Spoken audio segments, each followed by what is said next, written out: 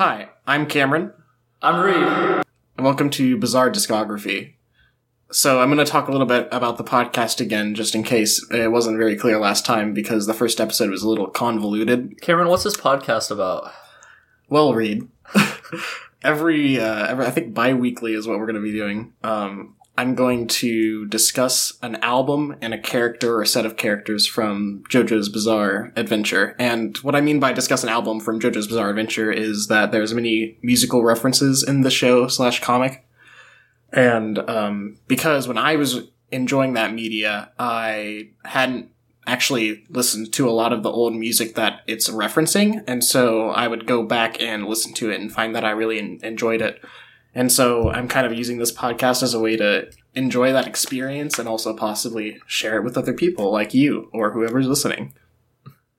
Thanks for sharing it with me, Cameron. Yeah. So that's what the podcast is about. This week, we're doing Led Zeppelin. So I asked you to listen to In Through the Outdoor by Led Zeppelin. So before I give you any directed questions, what's your general thoughts on that? I wanted to ask you something. Go for it. Because, when did this come out in relation to other Led Zeppelin stuff? Because it sounded kind of different from a lot of the Led Zeppelin stuff I feel like I've heard before. I'm really glad that you thought it was different, because I was totally looking for that. This is the last album that the band released in their career. Oh, okay. So more albums were released after this, like Coda, but it wasn't when they were, actively a band. And I'll get into why it's like that in a little bit. But this is the last album that the band released as a band. And you can kind of tell that there was a lot going on at the time because it's so different from the rest of their discography. So, so what made you think it sounded different, if you can think about that? I don't know. Just, the sound of a lot of the songs just didn't feel like Led Zeppelin, or at least not the Led Zeppelin I had listened to. Especially, I think the one that sounded most like Led Zeppelin I was familiar with was All My Love. Because it was kind of almost twangy, if that makes sense. I get what you sort of reminded me of Black Dog. Yeah, it sounds more like classic rock is, rather than what the rest of the album is, right? Yeah, exactly. Okay. So, the reason why it's like that is because pretty much, I want to say all of it, except for All My Love and one other song, I think Southbound Suarez, is almost entirely written by only two of the band members rather than all of them. So, wow.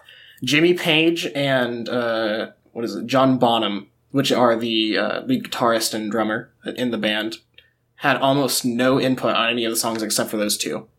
And it really, really shows, because most of the songs have a large focus on the synth or keyboard, right? Right. So the reason being is because Page and Bonham were both struggling with their own respective issues. So this album is like a album of personal turmoil for the band, because at the time they'd been going through a lot of shit, basically. So Robert Plant, the frontman of the band, and his wife had just gone through a serious car accident, and their young son had died from a stomach illness. Oh. And all of them were weary of dealing with record companies and shit, and they were all on a tax, what is the word I'm looking for? They were all avoiding UK. They were on a tax exile from the UK. So they weren't able to tour in the UK or anything because they were trying to avoid taxes. So it was very they were having a really shit time, basically. And so, Joe Bonham was struggling with alcoholism, and Page was battling heroin addiction. And so what was happening was the other two, Robert Plant and what's the name of the guy on the whoever does the keys and synth and everything for Led Zeppelin? I can't remember his name right now, and I can't find it in my notes. Both of them would show up to the studio in the day and record the majority of the content. And then the other two would show up at night and kind of just if they had anything to record, they would do it. Otherwise, they would record final songs with everyone else and just kind of have their own parts. So they weren't really actively building things for the songs as much as the other two band members were. Mm. And so that's part of the reason why it's so synth heavy, is just because it is mostly put together by the guy in the synth and the guy in the vocals. And at the same time, the guy in the synth had also just gotten a fancy new toy. He just got like a really new keyboard that he was playing with. So there's a lot of like weird like new synth noises in a lot of the songs too, which I don't know if you would have actively picked up when you were listening to it, but because I read the Wikipedia page for this album before I listened to it, it was very obvious. Yeah, I feel like I'm gonna have to listen to it again and like listen for that. Yeah, so like, it's kind of like what to listen to. Like I didn't know. Yeah, so that's why the name of the album is In Through the Outdoor, is because the album is like was recorded during a time of struggle, and so it's like trying to get in through the outdoor. It's like an impossible task, right? Yeah. So yeah, not a very happy album, to be honest, but it's really interesting to listen to and like observe the history of it and see how like you don't really, when you're listening to like music coming out by new musicians and stuff like that, you might not initially hear about kind of things that would affect the recording process like that. Mm-hmm. But it's really interesting to be able to look back and be like, oh, so Led Zeppelin was having a fucking hell of a time, like an awful, awful time, and it's shown through their music, like, in an extreme manner. Like, it's a totally different. And, like, Jimmy Page had almost no input on, like, most of the content. It's just, like, it's nothing like Led Zeppelin that I knew. And so listening to it for me was very interesting as well. But I liked it. I liked a lot of it. It was I did very, too. like, yeah. So what was your favorite song off the album? Dude, you know it's gotta be Hot Dog. Hot Dog was pretty interesting. But seriously, it's probably All My Love. All My Love? Okay, yeah. That's reasonable. You Hot like the Dog classic. close second. Yeah. I really liked I'm Gonna Crawl and In the Evening. Which I think were the two most, like, sad songs on the album. Yeah, I listened to I'm Gonna Crawling My Way to My Test this morning, so... Oh, yeah. So you were feeling it. Oh, yeah, I'm like... You were identifying with the struggle. I was, in fact, going to crawl, and I did. So, yeah. Really... So the reason why this is the last album released during their career, too, is because this is the last album released by the band before the drummer died, before John Bonham died in 1980. Oh, which I think, okay. I believe was only 2 years after this album was released. Mm. And I don't know the circumstances of his death, but it was probably very tragic at the time. Yeah. Because he was struggling with alcoholism, and I'm assuming that it was probably related. Yeah. So, it really, like... This album really kind of, like, predates, like, some of the awful shit that all the band was dealing with Jimmy Page and heroin addiction and John Bonham and his death and alcoholism. So, yeah. But the album itself, the reason why I wanted to talk about this album, actually, the reason why I picked this one out of all the others initially was because I was in Huntsville, my hometown, a few weeks ago, and I was visiting a record store that I go to periodically whenever I'm in town there. And I saw this album on the wall, like for sale, like a reissue of it. And it caught my eye because the packaging is like no other fucking album I've ever seen, because it's supposed to look like a bootleg copy. So, did you see the art on the front at all? I'm actually looking at the cover art right now. It's like the guy in the suit at the bar. Yeah. So you don't see that on the record, cover. It's actually in a brown paper bag. And the title and track list are stamped onto it with it's supposed to, it's either the initial release actually was, or it's just supposed to look like a, rubber ink stamp. So it just looks like an album being sold in a brown paper bag, and it's been haphazardly labeled and with all the tracks on it. So it just looks like a bootleg. So I was looking at this album and I was like, I was with my friend. I was like, is this is this actually a bootleg, or is this how it's supposed to look?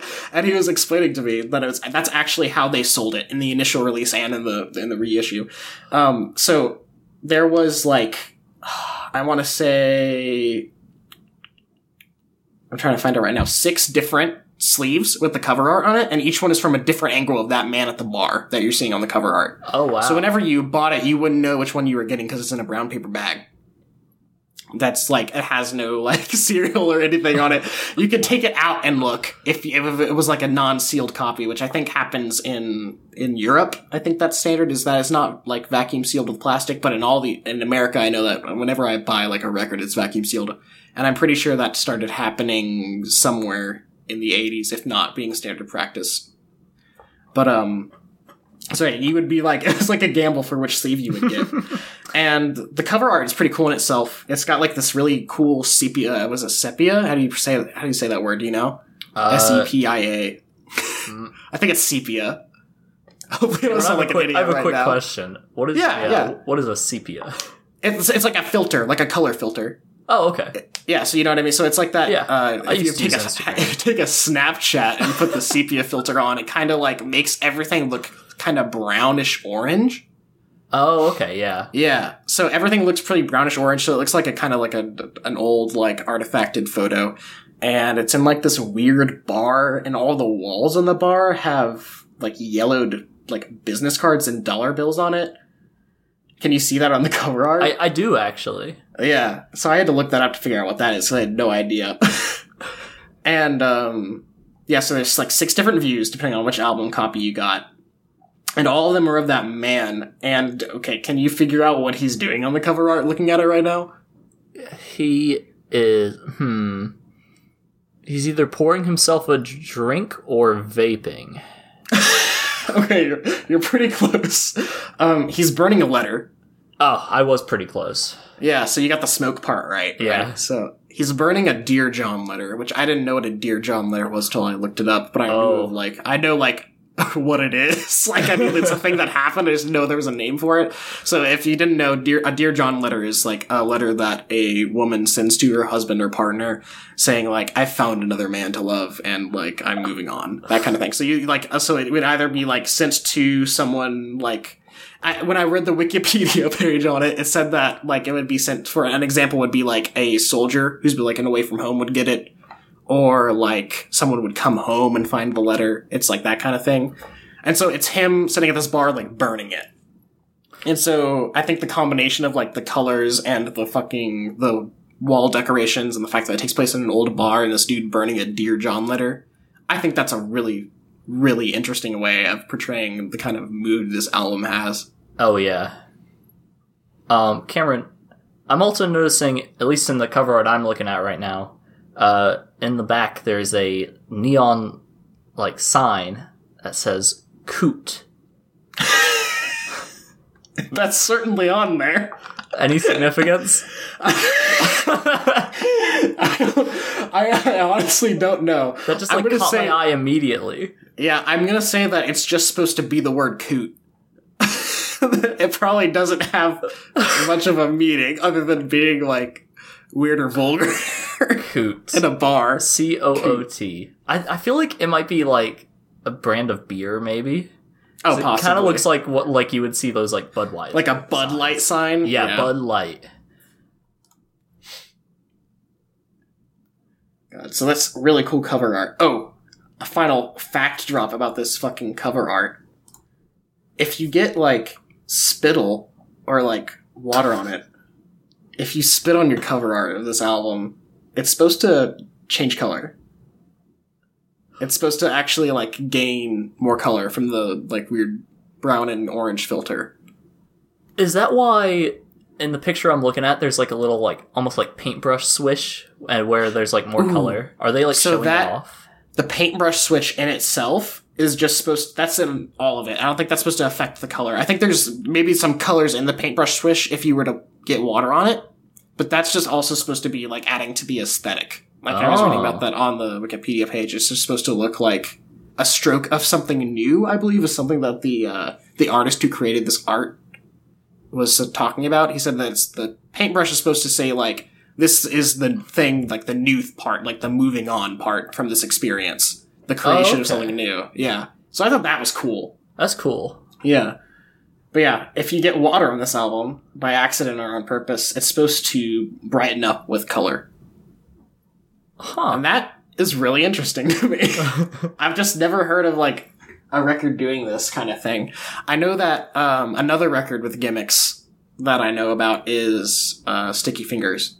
which there is a JoJo reference to later that only makes sense if you kind of like know the cover art and like this gimmick of the album. But Sticky Fingers has a zipper on it on a man's pants for certain releases that you can zip up and down like a physical zipper. So maybe there should have been a zipper on this one too to make it a little bit more interactive, but I think it's pretty cool in and of itself. Yeah, I love stuff like this where it's like they have multiple different arts, it's in a little paper bag. And it's something that you can like interact with yourself. Yeah. Right? Just something to make it like stand out from other just like plain like plastic like cases. Mm-hmm. And I don't think that they told the band that they were doing that as well, that they were making it so that if you get water spit on it, it changes color. I think that was like keep a secret from everyone but the artist. He was mentioned. Oh. But I don't think they would have like gone against it. I think it was just something cool that he wanted them to see or find out. Like anyone else. Was the bag thing also with the artist, or was that the band's decision? Do you know? I'm gonna guess that was a joint decision. Probably as like maybe a little bit to talk about how they were very upset with record companies at the time they mentioned. So maybe that was just a little bit of like a fuck you. Oh like, yeah. We're gonna make an album we're gonna make an album that's all bootleg copies rather than like it actually looks like it came from you. So yeah, that's the like album art talk that I had to give you to drop some knowledge on you about that album that I thought was really interesting. There was a lot of like content there that I just, when you like listen to this album on Spotify, you wouldn't know anything about that shit. like, which is kind of interesting to think about how much, maybe like some media loss and interaction loss that you get just by listening to music digitally rather than buying it physically. Yeah. But yeah, that's pretty cool. Very like tragic album that reflects the tragic situation that the band was in at the time. So yeah, so I asked you what your favorite songs were. Did you have any songs that you couldn't fucking stand from the album at all? I don't know about couldn't stand. However, I thought, I don't know, how do you say this? Carousel Umbra? Carousel Umbra, I think. I thought it was a little long. It's only 10 minutes and 34 seconds long. I'm okay with longer songs like that, but this one didn't change a lot throughout it, felt like. And because of that, I'm like, oh, you know, Carousel Umbra, I get it. Carousel Umbra. I still enjoyed it, but I don't know if there were any that I just hated. I felt the same way about Carousel Umbra. But yeah, I don't think it was really interesting to listen to. I highly recommend anyone listening here that hasn't already listened to this record, which is very possible many of you have, just because it's Led Zeppelin, to go listen to it, especially if you've only listened to the typical and classical Led Zeppelin stuff and maybe you didn't like it. Maybe this will be more your style because it's more contemporary, it's less about just like happy rock and roll, and it's got a little bit more of like a tragic streak to it. So if you're into like some more moody music, maybe you'd like this more. So, is there anything about the album you would like to talk about specifically that I haven't mentioned or questioned you about? Just another thing about Carousel Umbra. Just them having a super long song on their album really reminds me of, well, I don't know, many of our listeners might not know about this. It's a pretty obscure Led Zeppelin song. It's called Stairway to Heaven, I think. I think it's pretty, like, no one's ever heard of it. I don't even, I don't know, what does that mean? What does that phrase mean? It's like there's like a lady whose shirt all that glitters is gold, and she's buying a stairway to heaven. Wow. And I couldn't read past that part. You should make a song based off of it.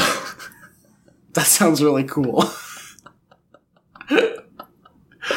Do you think that maybe they're trying to iterate that again? To kind of like get another... With their long song? Yeah, like another long song break that everyone might love, except this time Carousel Umbra. Maybe. Or do you think that it was just a matter of placement decisions, like the long song should go at the halfway point? Probably at least some of that. Well, I say long song, but really like in the evenings, almost 7 minutes, I think. You're absolutely right. There's actually quite so it's not that much longer than a lot of the songs they have, really. Yeah. And 10 minutes, I feel like the expectation of how long a song should be is definitely an exponential scale. Like, once you get to 7 minutes, you're like, all right, buddy, this better be fucking good. I feel like 5 minutes is like, okay, you made a 5-minute song that's really cool. I wouldn't get bored of it by then. That's like the limit for me. Is 5 minutes is where I don't have to think about, is this too long that I'm getting bored? But I think that once you get past 5 minutes, it's like, you better be giving me something good. Yeah. Or I'm gonna have to skip the last 2 minutes of this song.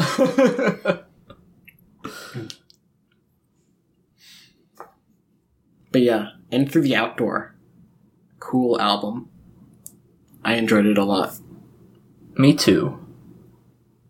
So, now we're going to talk about the true Led Zeppelin. William Antonio Zappelli. Now, Cameron, I already want to mention a connection I've noticed between the work of art that is JoJo and the work of art that is Led Zeppelin. Hit me. The cover art for In Through the Outdoor. You're absolutely The guy right. is wearing a white suit. I didn't It's think not about checkered. that at all. It's not checkered, but it still kind of looks like Baron Zappelli. I bet you that was a conscious decision. Even though it wasn't. Because, like, thinking back to the album art now, he was definitely in, like, a similar, like, white suit as this character wears. So I just didn't connect those two things at all. I read that, okay, now I've just made another connection. Holy shit. Okay, so I know that, in the animated adaptation, he constantly wears the checkered patterned hat, right? Right. But in the manga, I believe I read that originally the hat is has a rainbow pattern on it. Oh, really? Yeah, so do you think that might be like a connection to the cover being able to change color whenever you get water on it? Ooh. I think that'd be pretty cool, but that might be stretching it. Do the manga panels change after you get water on it? Yeah. Go everyone, if you have part 1 of JoJo on text physically, go soak it in water and send us an email and tell us if it changes color. Don't actually do that. But that would be fucking wild if Araki did that, considering how manga serialization works. Oh, man. Alright, so tell me who William Antonio Zappelli is, Reed. Well, William Antonio Zappelli is the son of, I don't remember his name, Zappelli, who was, I guess he was some sort of treasure hunter or privateer or something of the sort. Maybe an archaeologist. Wow, that was a hard word for me to say. Archaeologists? Archaeologist, that's it. Or archaeologist, I don't know. And he got in possession a stone mask. And, possibly the most fun mask in the world to wear. Yes, and he tried to wear it, and he turned into a vampire. And upon seeing this, William Antonio Zappelli is like, I must make it my lifelong duty to destroy this mask because it's evil and it's taken away my father and all the people on this ship except for me. He jumps off the ship to escape them, and then the sun comes and burns all the vampires with the ship still going with the mask only on it. Yeah. So Zappelli's like, shoot. Dang it. It's just gonna go somewhere now. So his dad finds that mask on some archaeological trip and then just puts it on for whatever reason, and somehow gets blood on it, because that's how you activate the stone mask. Yeah. I don't remember the details of him using it and finding out how it works, but somehow he uses it, probably on accident. Yeah. And then William Zappelli's dad just kills everyone on the ship, including attempting to kill his son, who only gets away by jumping into the water. Because after he jumps in the water, I believe his dad jumps into the water after him. Yeah, and then it just happens to turn to sunrise right in time. It just so happens that it was going to be morning. And as we all know, morning kills vampires. That's right. Now, I am going to mention science here. And I know, everyone stay with me. I know that science it's not very, probably not what you're coming to this podcast for. But let's talk about vampires for a moment, because I thought about this the other day. So, Reed. Yes. Tell me how the moon provides light on nights with no clouds. It's funny you mentioned that, Cameron, because the moon is just reflecting light from the sun. Okay, now, tell me how a vampire is killed. From sunlight. Now we all know that the moon is reflecting sunlight, and that the sun also provides sunlight. But vampires only seem to die during the exposure to the sunlight directly from the sun, non-reflected by the moon. Now, here's the thing, Cameron. Within the JoJo universe, vampires are specifically killed by the frequency of the light rays. Now, I definitely should know if this is true or not because I have a minor in physics. But maybe by reflecting off the moon, it changes the frequency. Again, I definitely should know if that's true or not, but I do not. You know, but that's a loophole they could use, I guess. Now, here's what I was thinking, Reed. What if instead of having to rely on all this stupid science shit, we just learned, like, a karate format to kill the vampires? Well, that's what's so cool about the karate format, is the way it works is, through the breathing, he creates the vibrations of the sunlight. Now I know what you're thinking. So I need you to back up, because all I said was, I wish we had a karate format that could kill vampires, but you're saying this already exists? Oh, yes. I've learned it from my friend Tom Petty. It's called Haman, or the Ripple. Or Ripple. That's a good... Why is it those two things? So there's Haman this... is Japanese for ripple. Okay. That makes sense to me. I never understood that before. I never thought about that possibility. That's why the pattern on the blade of a katana, the like wavy pattern on the short oh my part, God. it's called a Haman because it ripples. That's amazing. That's really cool. So, Caesar Zappelli. Not Caesar Zappelli. Spoiler. Caesar Zappelli exists. William Antonio Zappelli. He knows this karate format called Haman or Ripple. Yes. And he learned it from a man in India called Tom Petty. Now, note, this man's not related to Tom Petty. Please do not sue Rocky. Definitely not supposed to be a How reference did they to the man spell it? Tom Isn't Petty. it like Tonpetty? That's right. So Tom it's Petty. one letter off of Tom Petty's name. How does he get away with it? Hey, you know what's funny? In Japanese, if you're trying to convert like an N or an M to Japanese, yeah, like, just by itself, is it the same? Same character. So this man's just called Tom Petty. Yeah. In the Japanese version. Absolutely amazing. Anyways, Tom Petty teaches Led Zeppelin sunlight karate in order to defeat the Mask. Right? Because the only way to kill the vampires and fight them other than just like getting them out in the sunlight is you gotta make the same vibrations or frequency as that sunlight has within your body by breathing very specifically. And this is how Zappelli plans to defeat users of the masks and the mask itself, just to like get to the mask. So Tom Petty joins us because the mask has found its way into the Joestar family and started to cause ruin. There is a certain ne'er-do-well who has taken control of the mask and turned into a vampire, and he's bent on world domination or some stupid shit. And they got Jonathan, our main character, is trying to defeat him in order to save his father, and to avenge his father at this point. Spoiler alert. This is spoilers for part 1. I'm assuming that if you have listened to the first episode, then you're willing to accept spoilers for part 1. There's also probably going to be some spoilers for part 2 in this episode, but they shouldn't be that bad. I don't know. You probably watched part 2 by now if you watched part 1. I mean, come on. It's JoJo's Bizarre Adventure. So, he knows this sunlight karate, and he has to teach it to Jonathan so that Jonathan can help him defeat the Mask. So, Reed, can you tell me how this, like, process works? Of him learning it? Well, can we talk about him learning it and also how it, like, can damage non-living organisms or something like that, right? Along with, like, vampires only? Now, here's the thing. I feel like with much like with many stands later in the series, Araki sort of changes the way Haman works a little bit sometimes. But that's more like part 2. It sort of changes a little bit. At least in part 1, it's supposed to be like a purely life energy force. So it would always, it's always good for like living things to get it. It can make like plants blossom out of like trees or dead ground. in particular, when we first see it used, Zeppeli shoves his pinky up, just like straight into the core of Jojo, if you remember this, and it cures his broken arm. Oh my god, you're absolutely right, that happens! Like, Zeppeli, like, knocks all of the air out of, like, he knocks the breath out of Jojo by hitting him with his pinky only in the stomach. That's right. And then Jojo's like, I can lift a rock with this arm now that was broken before.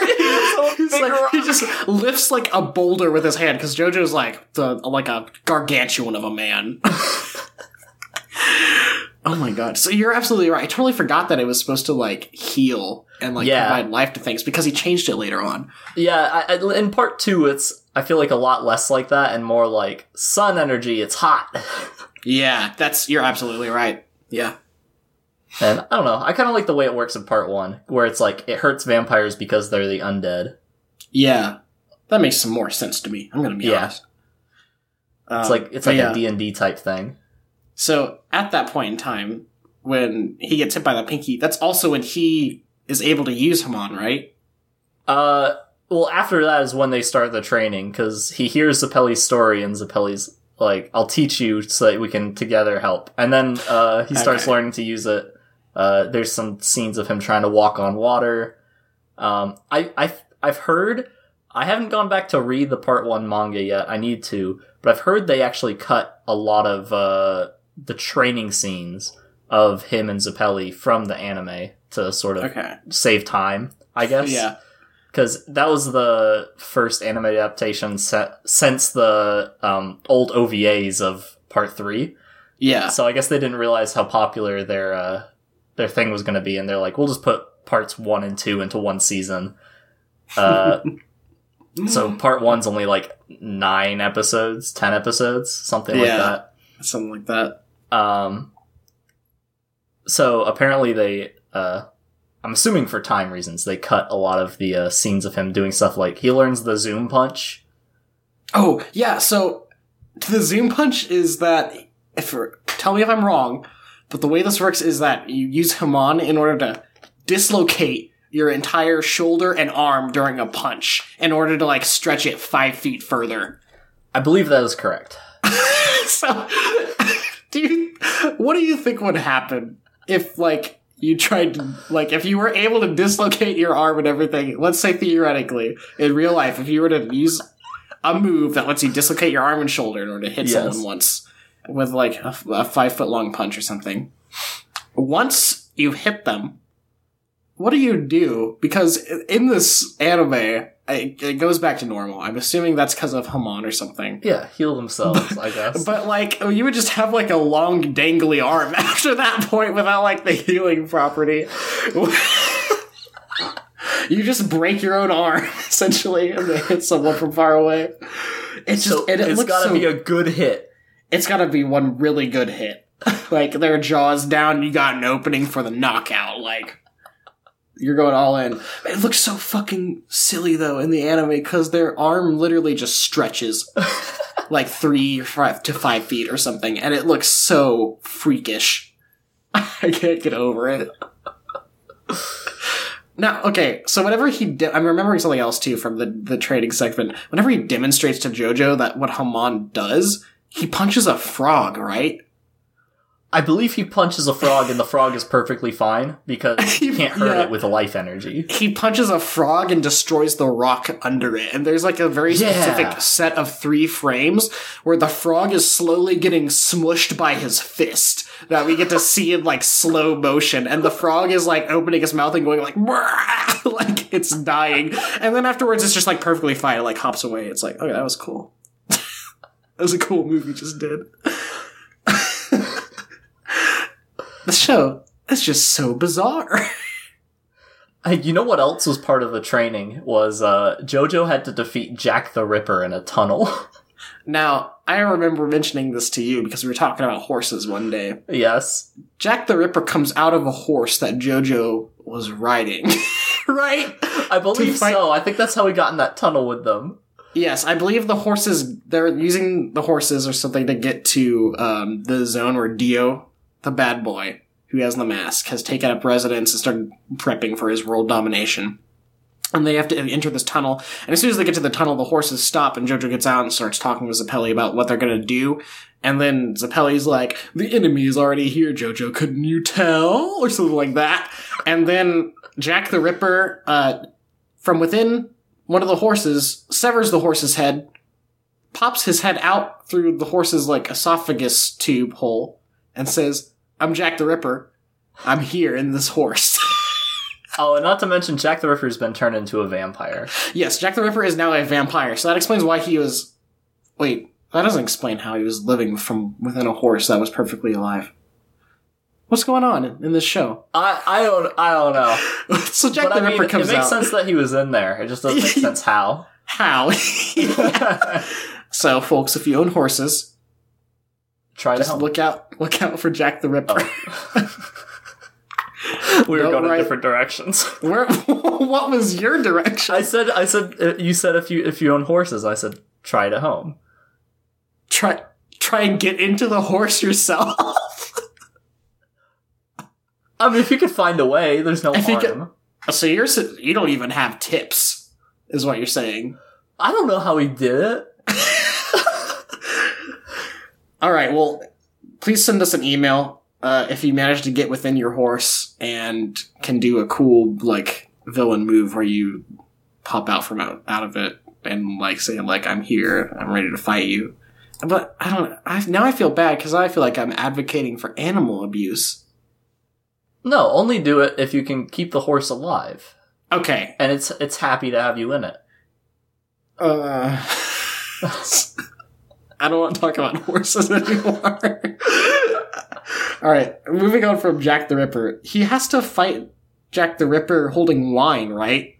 Yes. The thing was, if he spilled any of the wine, Zeppeli said he would not train him anymore, because he shouldn't have to spill the wine to beat Jack the Ripper. Okay, so you think Zeppeli was just bullshitting for that, or do you think he really meant it? Like, he didn't get, like, a drop on the ground. Jojo was like, oh, I'm sorry, I didn't mean it. Nope. No more training. I'm just gonna go do it myself.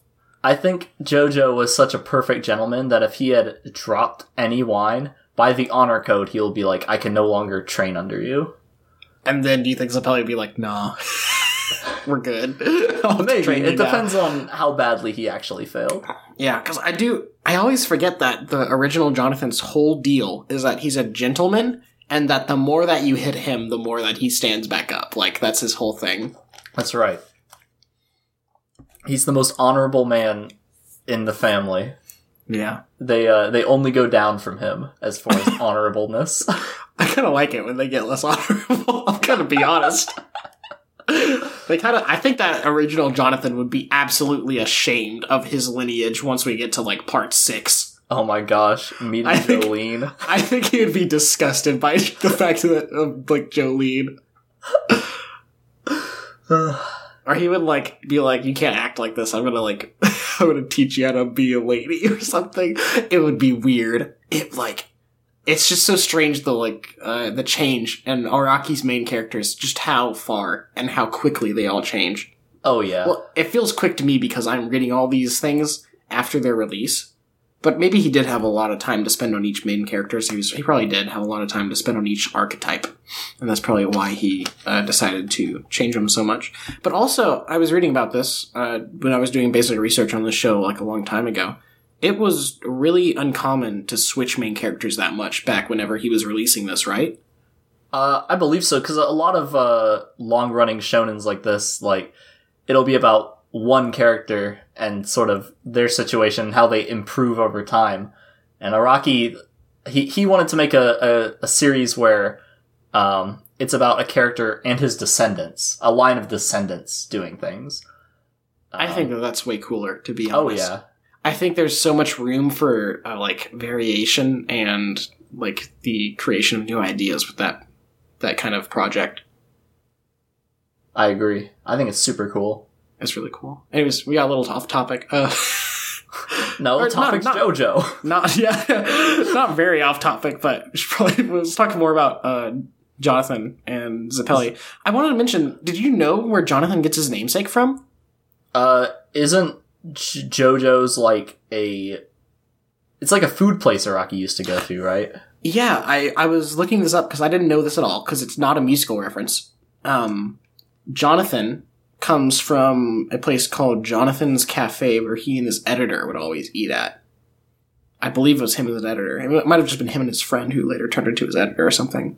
But they would always eat at this cafe, and he mentioned that whenever he makes like a main character for a shonen, he was going to name it Jonathan or Jojo after the cafe, because they go there all the time. That's awesome. It's pretty cool. It's pretty cute. More fun facts. Jojo fun facts. Number 1. He's got a lot of descendants. Number 2. They're all very cool people. So, moving on. Man, the Hamon stuff is just so weird. It only works through certain materials too, right? Like it'll travel through material. Yes. So living things can hold Hamon. Like if you could place Hamon in it and it'll stay there. Things like metal and things that vibrate really easily, right? Yeah, like, maybe some kinds of rocks, they can transmit Hamon, but they don't hold on to it. So that's why stuff can be used with the sword, the Luck Pluck sword later on. Yeah. And stuff like that. But I don't think you can store Hamon in non-living things. Mm-hmm. So, during these fights that happen in part 1, there's just a lot of, like, weird, I have to get to him in order to use Hamon, and he's, like, keeping me back, or something like that happens. And so the fights always felt really weird to me in part 1. They're not as entertaining as the later ones, I thought. Yeah, there's a little less you can do with Hamon rather than stands as far as fight. It's almost like an instant kill. Dio proves this wrong later, but basically, if you hit someone with Hamon and they're like a vampire, they only have it seems like a second to stop it from just traveling through their whole body as like an energy wave or something, and they just get disintegrated. Yeah. Yeah, but Dio seems like he's the only vampire that ever learns how to do this out of all the ones he creates. You're absolutely right. He can pull the. I don't remember how he did it, but. It's like pulling the blood away from certain parts of his body to super freeze it. And then the moment someone touches it, they freeze. And it's like, no blood circulating through your body. And that's how Hamon travels through your body, so no Hamon. So, how do you get your arm that cold? I'm a pretty naturally cold person. I don't think that if I took all the blood out of my left arm, it would instantly turn into ice like his does. I'm gonna go ahead and I'm just gonna chalk that up to cool vampire power and let it be. But that explanation doesn't really cut it that he gives us. Now, what would you do if you saw your friend and his arm was frozen reed, and you're a man named Speedwagon? Well, I would, first I would tell the audience what's happened. And then I'd feel bad because I can't do anything myself. You're absolutely wrong. I don't remember what Speedwagon did. Speedwagon gets his very hot tum-tum out and puts it around the arm. Holy shit, you're right! He puts it to his chest! Yeah. So at some point, Zeppeli, Dio, once Zeppeli and Jonathan are within the night slot, I believe it's called, is where Dio's hiding out. Dio shows himself and he's like, you idiots. How dare you come here and try and kill me? And Zeppeli ends up trying to hit him with the Hamon because Dio doesn't know about it. And as soon as he hits Dio with the Hamon, Dio figures out what it is, of course. And he stops it by freezing all the blood in his arm, and freezing his arm, and freezing Zeppeli's arm by association, as we talked about earlier. And so once this happens, Zeppeli is like, I'm so fucked. And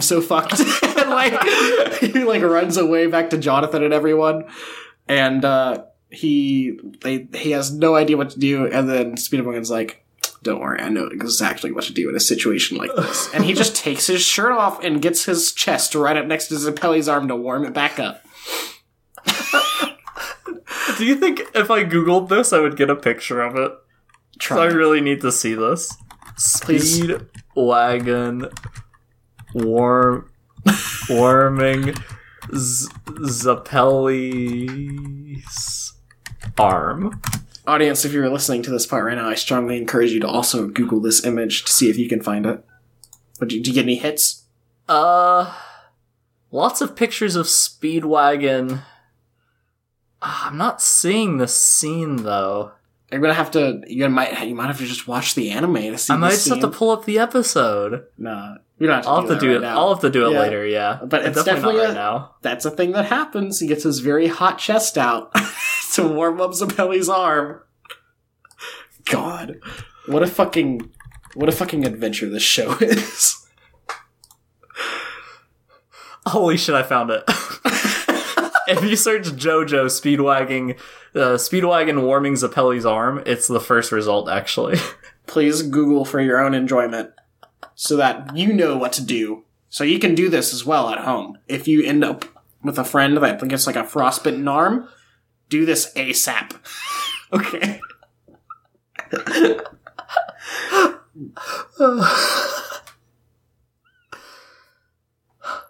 Oh man. So once they get out of their nasty little situation there, I think Adio like summons some servants to try and take them out or something. After he freezes Zeppeli's arm, because he's like, I didn't expect this. Maybe I should just have my minions kill you so that I don't have to risk my life. Oh yeah, Tarkin and the other guy. Yeah, Tarkus, Iron Tarkus, and something else.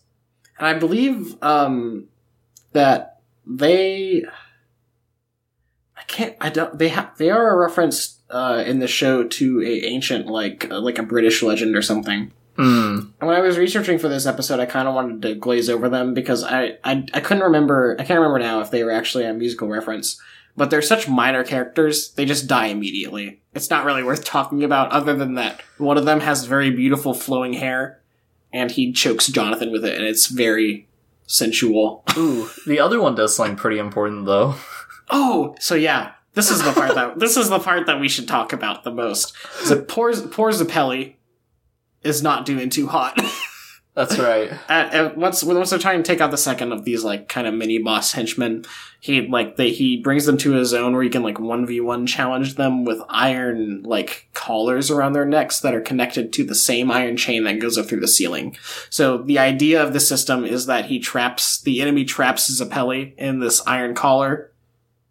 Or is it No, Jonathan JoJo's first? in there first. Jonathan's in the collar first. Zeppeli has to like rescue him. That's what's happening. Jonathan's in this collar, and he's just like, this man is so huge that he just walks backwards and just chokes Jonathan and brings him up in the air based off of like the chain like pulley system that he has. And if you can't breathe, you can't use Hamon. Exactly. Breathing so technique. Even though the metal chain would probably transfer him on, he can't do it just because he can't breathe. He can't make the vibrations in his tummy / lung zone, as we all know. And so he's just gonna die. So what ends up happening is Zeppeli comes in to try and save him, and just ends up getting destroyed entirely. He just gets like cut in twain by this guy. Yeah. And in his final moments, he's like, Jonathan, I just leave it all to you. Like, you're just gonna have to do it yourself. And he transfers all of his power and strength to Jonathan using Hamon somehow. Do you remember how this works more than just like Hamon? I believe he's just like, take the rest of my Hamon, and just touches Jonathan, and it transfers. Yeah, and when this happens, like, Zeppeli he just dies. Like, he shrivels up, like, entirely and just dies. And we mentioned this in the last episode, too, that when Zeppeli dies, Speedwagon takes his hat. I just want to, in Speedwagon's defense, Speedwagon does wait until the enemy is defeated to take Zeppeli's cool hat. But yeah, once Zeppeli he basically sacrifices himself to save Jonathan, because once he does this, Jonathan does not give a fuck anymore. Jonathan just walks backwards and chokes this guy like he was, like what was being done to him earlier. And Jonathan is still just like the same size man. He's just got more Hamon in him. And, right? Like, this is all that happens. He just gets physically and like Hamon-wise stronger, right? I think so. I don't remember this scene super well, except for the like take the rest of my Hamon on like the top half of Zeppeli, because his legs are somewhere else. Yeah, I believe his legs are totally crushed. Well, wasn't it like he or did was he something, cut in half? He got cut in half because he somehow got wrapped up in the chain. That's what it was. The guy pulls the chain and he just rips in half. Yeah, it's absolutely brutal and sad. Like, this beautiful, like, spicy man with, like, a funny mustache and hat, cut in twain by an enemy. Araki is trying to bully us here. Like, well, they did say it was going to happen. And Zeppeli knew it was going to happen. Yeah, you're right. Tom Petty. Tom Petty taught him how to see his destiny.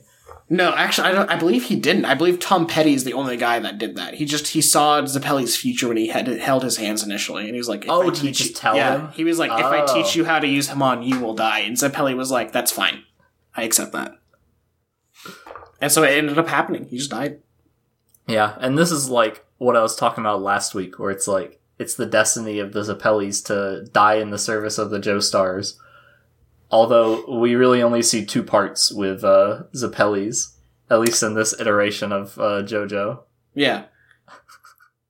We don't know if Caesar had kids or not. I mean, I'm sure he has tons of illegitimate kids. But I don't know if any of them helped the Joestars. That he's a fucking thug. What, Caesar? Yeah. He's a pretty boy. Don't let him around pigeons. He doesn't do well with them. Anyways, we'll talk about Caesar some too. Is there anything about Zeppeli that we want to mention more of? Because he basically just like starts this thing where, like you said earlier, all the Zeppelis die in the service of the Joestar family. And, yes. He's kind of just like Speedwagon as a supporting character in later parts. Is the Zeppelis are the reason why the 2 Joestars in part 1 and 2 are able to even do anything. Oh yeah, pretty much. They make their entire sacrifice so that the main characters will be able to do anything to the conflict. Exactly. Yeah. So, pretty interesting role for a character named after Led Zeppelin to play. I don't know. This is one of those things where Araki talked about where he was like naming characters after bands as a hobby of mine, not really anything else. I think this is one of those cases where it does hold true, because it doesn't feel like it's very meaningful other than a little bit of the character's design, as we suggested earlier. Mm-hmm. And just like a funny, cool reference. Now, so before we stop talking about Zeppeli, because unless you have anything else to say, I think I have nothing else to say about him. All I wanted to say is at one point they put Hamon into a big leaf to turn into like a glider. Isn't it a bunch of leaves, actually? Oh, you know what? Yeah, it's a bunch of leaves. They're sticking together with Hamon. They stick together into with, like with magnetism using Hamon. Yeah. Absolutely wild. I wish I could do that. So yeah, he, last fun fact about Zeppeli, he has this funny little gag where he puts too much pepper on his sandwiches and he goes, achoo! That only happens once in the manga, but they say it's a recurring gag. So, I'm not in the manga, in the anime, so I'm assuming it happens multiple times in the manga when he's training him, because like you said, they cut out a lot of content. Yeah. But yeah, that's just like one of those things, you know, like authors try really hard to put like these symbolism and like moral stories into their works. I think that that's just like a classic, like, don't put too much pepper on your sandwiches. Or you're gonna sneeze like this guy. So yeah, William A. Zeppeli, rest in peace. Rest in peace. You had a cool hat. Now it's Speedwagon's hat. Yeah. The Speedwagon, he doesn't wear it in part 2, does he? I think he's like, no, this hat's not in style anymore. Just gonna throw it in the garbage can. I don't think he wore a hat at all in part 2. I think that hat got absolutely dumpstered. Well, it is a long time in the future, so anything it probably didn't last. We see it a long time in the future, but like, it could have happened anywhere in that big skip. Maybe the day after we see him last wearing the hat in part 1, he's like, I'm not really feeling it, Zeppeli. In the trash. We're done. God. So yeah, William A. Zeppeli. So the Led Zeppelin reference comes back in part 2. Part 2 spoilers here. Boom. Caesar Zeppeli, descendant of William A. Zeppeli. Grandson. There's a Marco in between, as there usually is. Shout out to Marco's Pizza, our sponsor this week. Everyone, That's right. Please take advantage of their deal right now. pepperoni magnifico special. You get a large pepperoni magnifico cheesy bread. It's like $22, I think. Go get yourself a pizza, Marco's Pizza. Caesar Zappelli. Quite possibly one of my favorite characters in all of the entire, like, JoJo canon. Oh, yeah? Yeah. I love how much of a pretty boy and how much of a fucking asshole this dude is. So, part 2, the main character has to go to Italy to meet up with this guy in order to learn Hamon because the curse of Dio, the reiteration of evil that is common in the JoJo series, has returned, and now the descendant of the Jonathan Joestar, has to face it just like he did. And so, in order to do this, he has to learn how to use Hamon and not just a Tommy gun. That's right. Yeah. And he could use a little bit, just, like, naturally. Yeah, enough to, like, pop a Coke bottle. Yeah, which is kind of weird, I think. Because I feel like before, it made it seem like it's not something you can just have. Like, it's something you learn.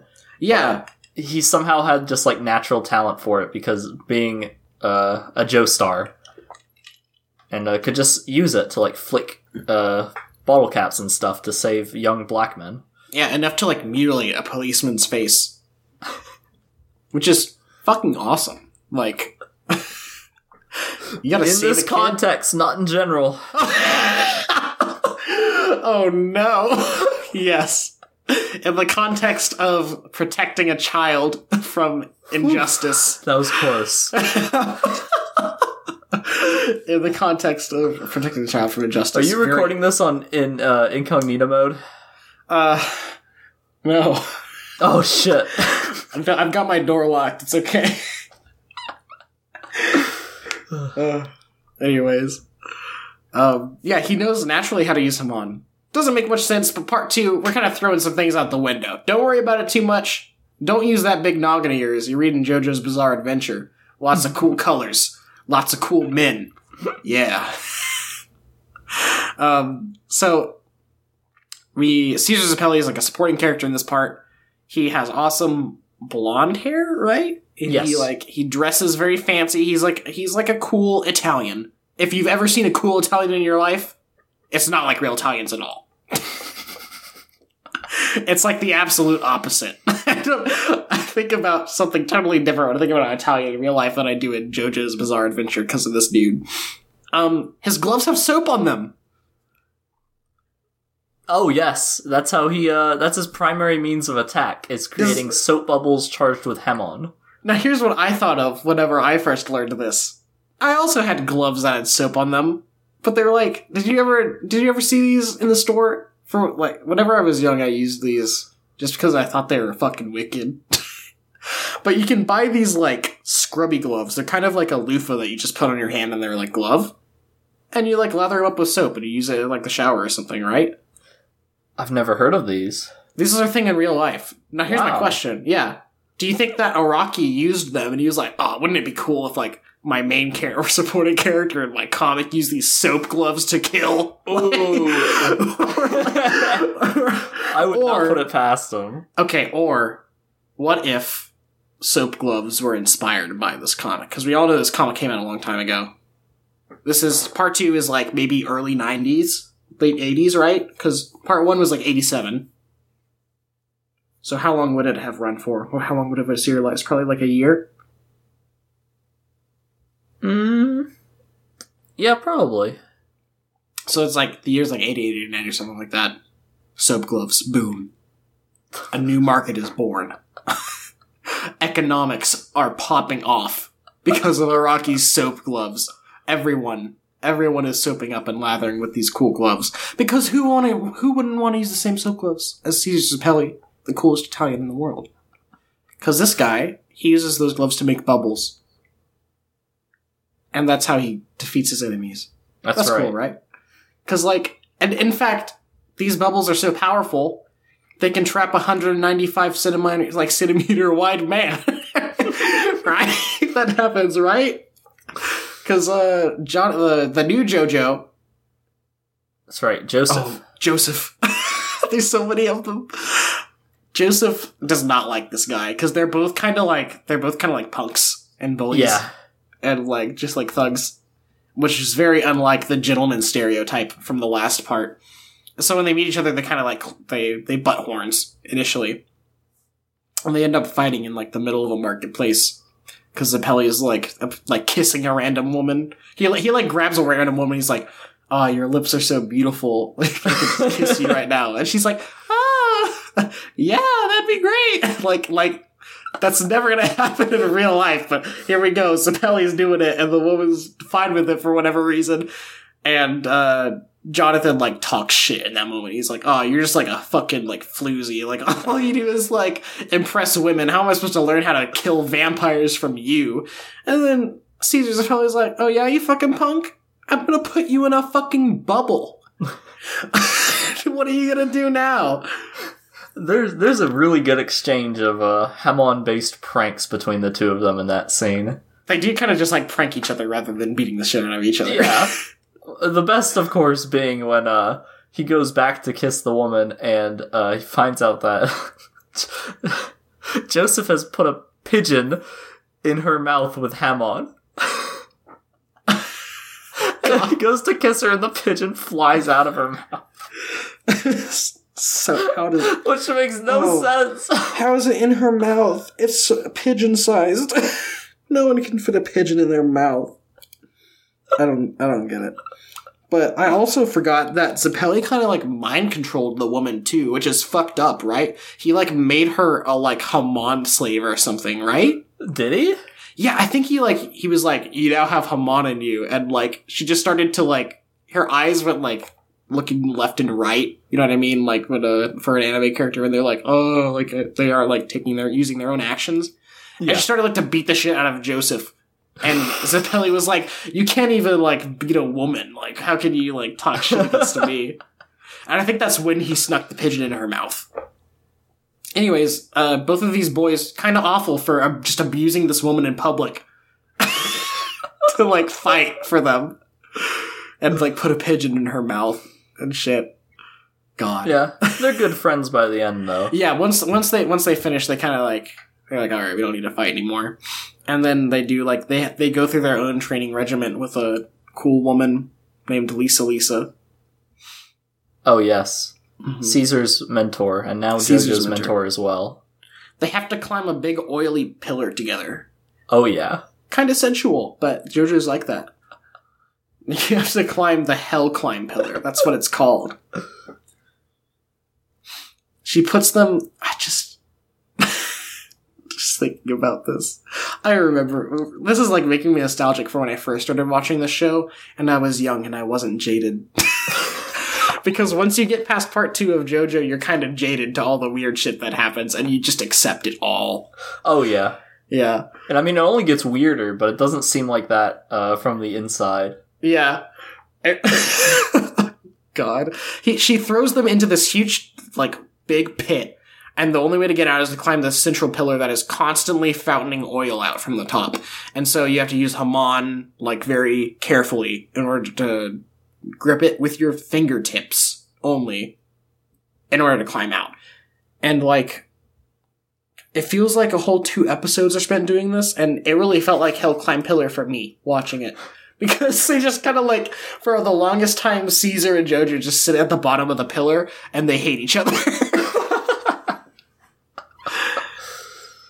But anyways, the entire segment really kind of parallelizes the initial part too, because it's like the Zeppeli and the Jojo are training together in order to defeat the vampire evil once again.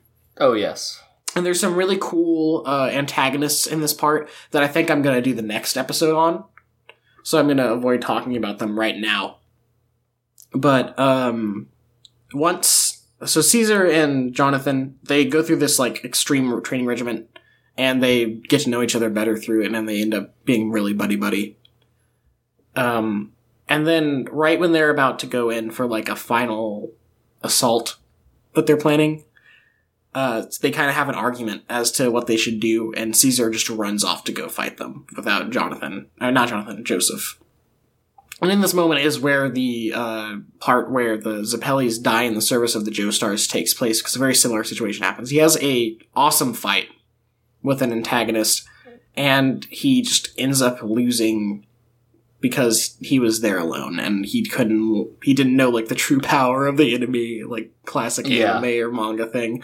And in his final moments, he creates enough, he damages the enemy enough that he'll have to retreat for Joseph to be able to take out later, basically. Like, once it becomes apparent that he's lost, he drops all of his, like, he doesn't care about, like, the fight or anything about Joseph anymore. He's like, I have to do what I have to do. He makes it so it's possible that Joseph can defeat him later, and he does the same thing that the original Zeppeli did, which is he transfers all of his power into, the way he does it, he transfers it into a bubble of his own blood, which is very, it's a very tragic moment.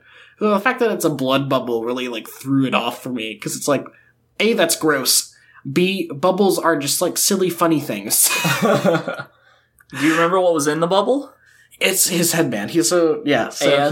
Attached to it is the ring that has the cure, or antidote, I guess? Yes, it's an antidote. The poison that's in JoJo. Yeah, there's 3 antagonists, and each of them... Or is each of them poison him, or do they only one poison him, and he needs all 3 antidotes in order to Only cure 2 of them put a little, like, poison ring in them. Okay, Cars refuses. He's like, I don't care. Yeah. So there's rings around, it's his heart, isn't it? One around his, like, heart, and one around, like, his, like, neck. Like, the spine of his neck. Yes. I think. And so that's part of why Joseph needs to defeat these people, and the other part is to, like, save the world. and so from this fight, Caesar manages to get one of the antidotes for Joseph, and he is able to sacrifice himself in order to transfer his power into that Helmon bubble that Joseph later picks up and becomes more powerful for him, just like the original Jonathan. Now, when Caesar dies, it's actually very heartbreaking. Like, as I was watching it, I really couldn't believe that Zeppeli died again, which, looking back on it, how could I not see that? But we really get to know Caesar way more than we get to know William A. Zeppeli in part. Oh, yeah. Yeah. So, it's... It's pretty tragic. And then Joseph discovers his friend's grave, which, by the way, he's fully committed to death when the ceiling falls on him in the shape of a cross. Crushes him. It crushes him. But it's the shape of a cross. Kinda heavy-handed. But, it's cool. It's weird. It's JoJo. And so Joseph finds him, and it's very sad. And then all of a sudden, Joseph, like, yells out, like, Caesar! And it's just funny. It's so melodramatic. It's just so fucking silly. Couldn't believe it. But that's pretty much all of the Zeppelis do. Do we want to mention what Caesar's dad did? We should have mentioned that. I totally forgot about it. Yeah. Marco, our sponsor for the week. Marco's Pizza. Not Marco's. Marco is the name of Caesar Zeppeli's father. Mm-hmm. He abandons his family early in his life in order to take up the reins of the Zeppeli family, which is to make sure that the mask and, like, the beings behind the mask are destroyed. And he has to sacrifice his connection with his family in order to do this. And so Caesar hates his father from a very young age. And one day Caesar finds this, like, mysterious artifact, and this artifact, unbeknownst to him, contains all of the antagonists for this part, who are extremely dangerous.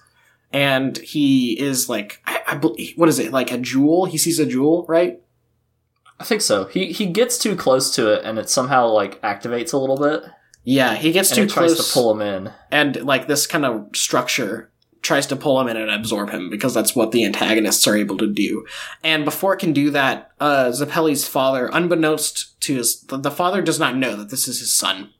He found the enemies at the same time that his son managed to, like, stumble across them, I believe, or maybe his son, like, followed him in there.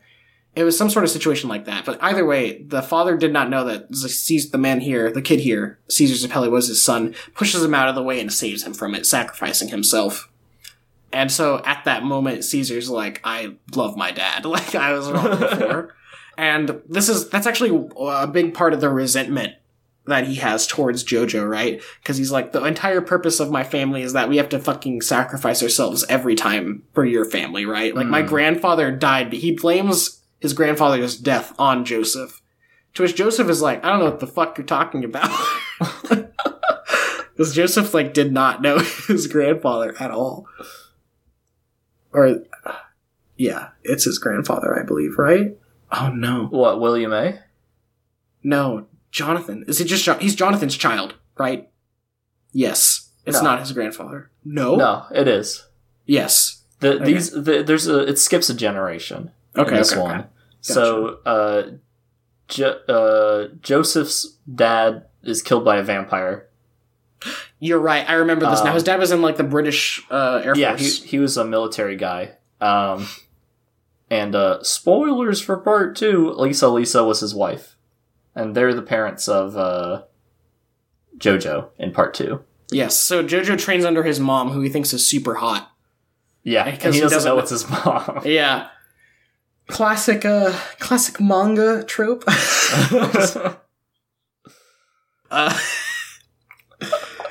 Yeah. Later, Joseph finds out Lisa's age, right? Or, like, he has to guess. And he's like, what? He says something absolutely stupid. Right? He says something like, how are you, like, 20 if you're my mom? Because she looks like she's 20. And it's like, oh, well, she knows Haman, so she stays young forever. Which kind of gets retconned, sadly, for Joseph. Well, I guess you could say, like, Joseph wasn't actively training in it anymore, so that's why he got older. But that also kind of bothered me. I'm like, he should look a little younger. Yeah, but that's a discussion for another time, I guess, too. Yeah. So, yeah. That's I think that's all I have to talk about for the Zeppellis. Yeah. I think I'm good, too. Yeah. In real life, I wouldn't recommend trying to sacrifice yourself and transfer your karate skills to your friend. It probably won't work. Unlike the real life advice we gave you last time, considering Zeppeli and hats. To watch out for those blades. That's right. But yeah. But if you gotta do it, you gotta do it. Yeah. You know what, you're right. If you gotta. If you gotta commit. Do it. If you gotta make that bubble, make that bubble. Just commit. Maybe it'll work. Just go all in. Alright. I think that's it. Cool. How do you end these? I don't know. I guess I'm just going to say thank you. And have a nice rest of your day. Bye. Bye.